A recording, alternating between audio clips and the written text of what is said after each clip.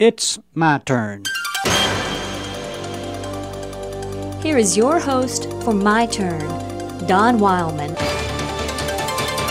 A lady by the name of Ethelwyn Wetherall sat down one day and wrote a little poem. It expresses a beautiful thought that we need. Here's what she wrote. My orders are to fight.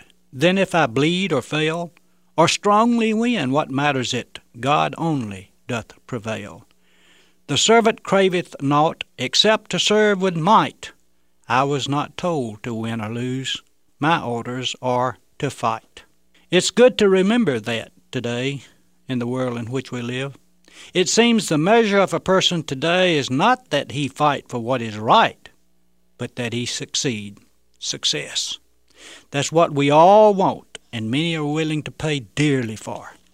Success. That's what makes a person success. That's what rules the world. Funny how we can take things and twist them to suit us and our conceptions, isn't it?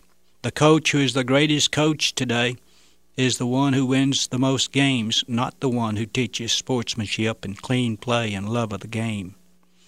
The doctor who is a success today is the one who drives the biggest car and lives in the largest mansion. The businessman who is a success today is the one who can have the biggest store or make the most money off of a product.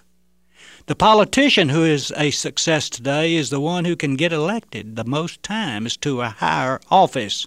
Even the preacher of today is not a success unless he serves the largest church.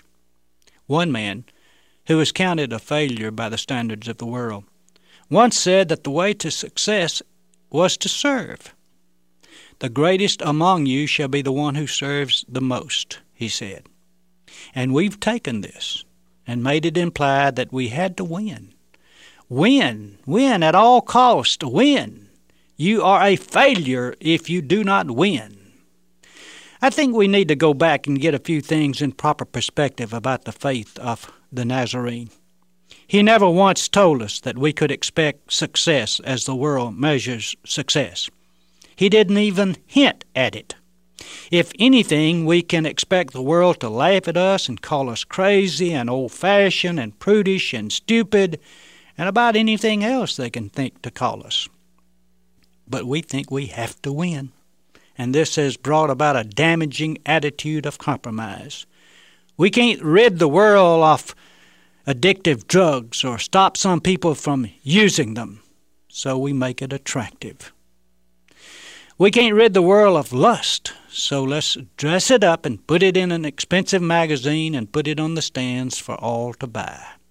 We can't keep men from using the name of God in vain, so let's use it in the movies and on the air and in all of our speech.